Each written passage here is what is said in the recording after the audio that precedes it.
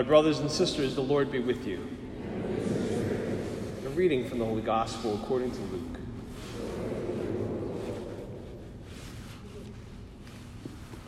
When the days for Jesus' being taken up were fulfilled, he resolutely determined to journey to Jerusalem, and he sent messengers ahead of him.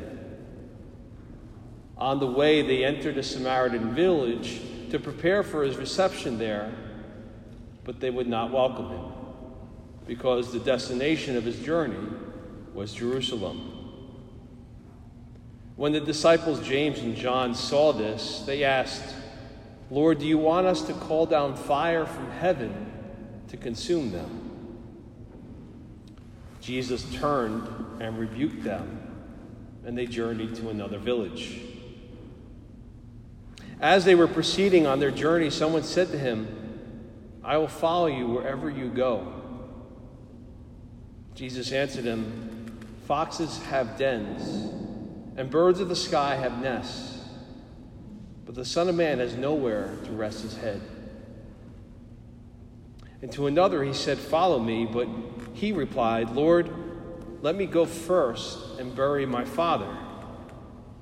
But he answered him, "Let the dead bury their dead, but you go and proclaim the kingdom of God." And another said, "I will follow you, Lord, but first let me say farewell to my family at home." To him, Jesus said, "No one who sets a hand to the plow and looks to what was left behind is fit for the kingdom of God." The Gospel of the Lord.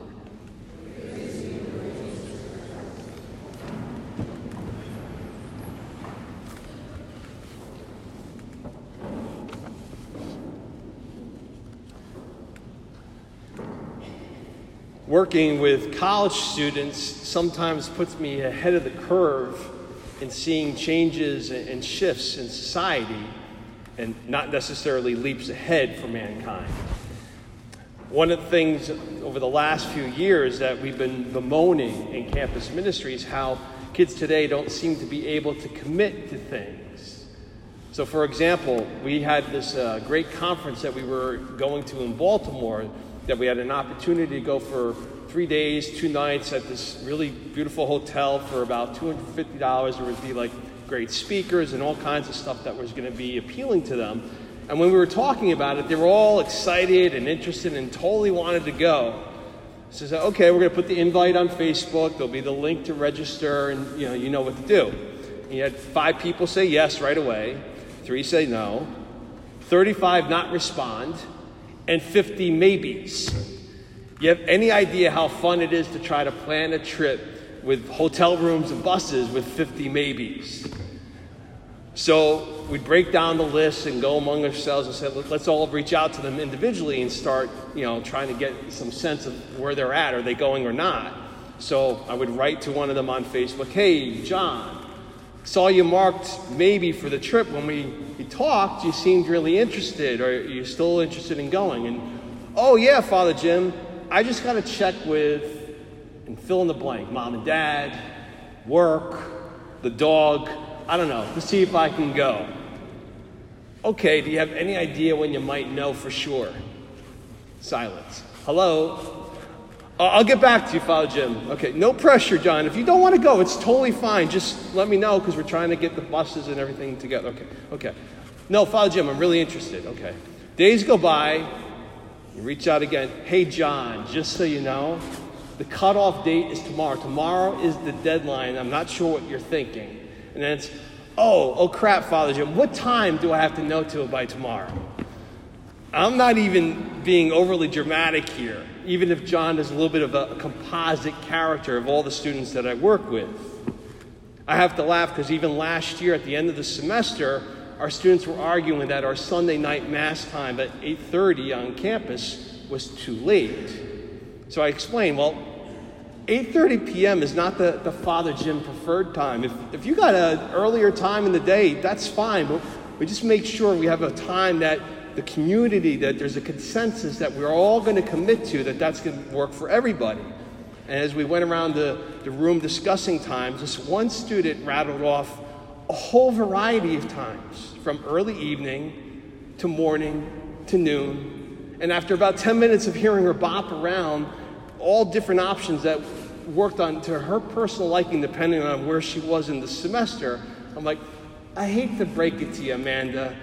Mass isn't an on-demand thing. I'm not like Netflix, where you come down, you ring the doorbell at the Newman Center, I'm just going to say Mass for you. The reality is, though, that that's becoming more and more of a common experience, even outside of my work in campus ministry. Friends will tell me that there's a deadline for something at work, and it's beyond rare that someone will respond to you even before that date or without numerous reminders. Even family gatherings have gone way more flexible, which growing up would have been unthinkable. Dinner at Grandma and Grandpa's on Sunday, you might be excused if you were violently ill with a stomach bug. Although I can remember a couple times being on Princeton Street, lying on my grandmother's couch with the plastic slip covers and everything, sucking on ice chips and flat soda, I'm just saying. But now, when I'm planning a New Year's Day gathering for my family, I'm completely prepared now that the number of guests can go from 20 to 50 just a few days before the event. And there's all the usual suspects for this new reality.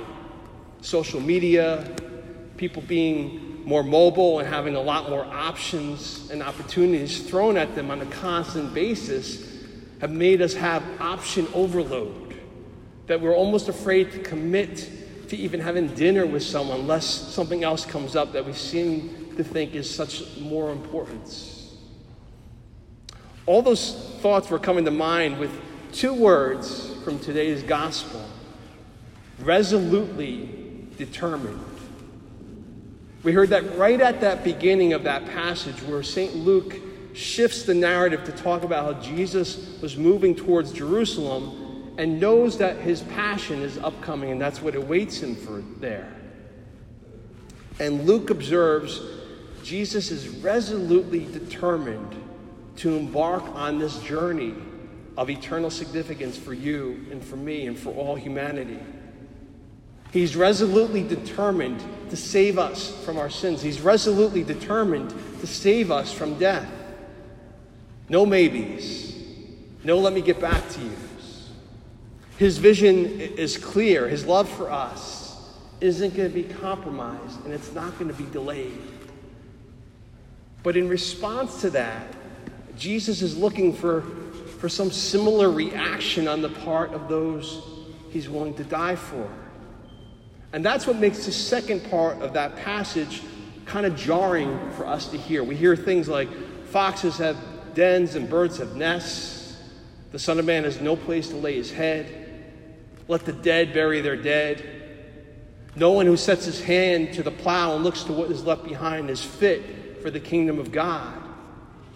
And to our modern sensibilities, when we hear that, we like the sense of freedom we think that we have by not committing to something right away. So all those words seem harsh and they seem off-putting.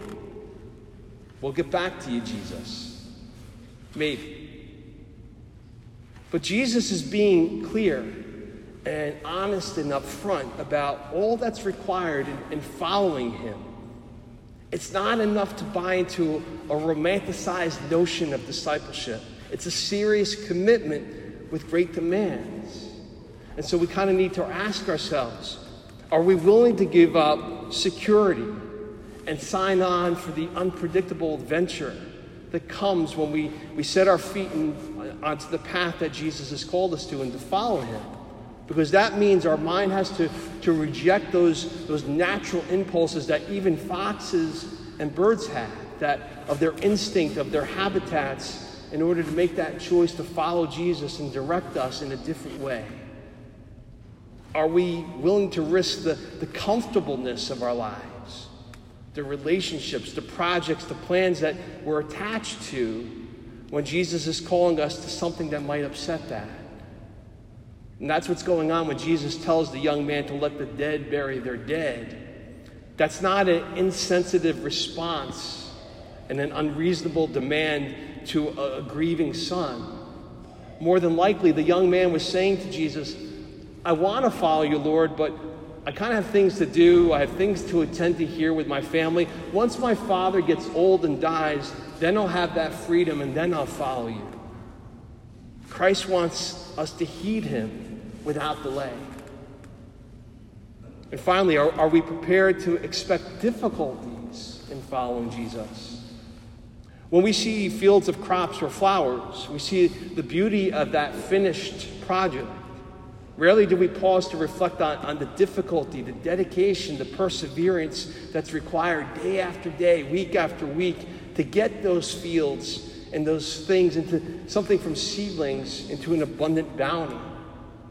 And in a similar way, once we start pursuing Jesus, it's tough.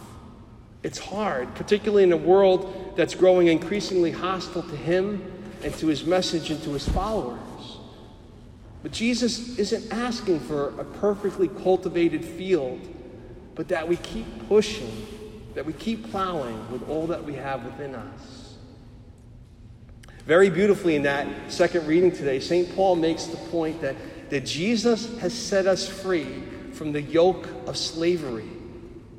We're given the opportunity, the freedom, to choose who to follow, what impact that's going to have on our lives and our direction, and how we're going to let that choice determine all the opportunities that we're encountered with and that we're asked to make yeses and nos to.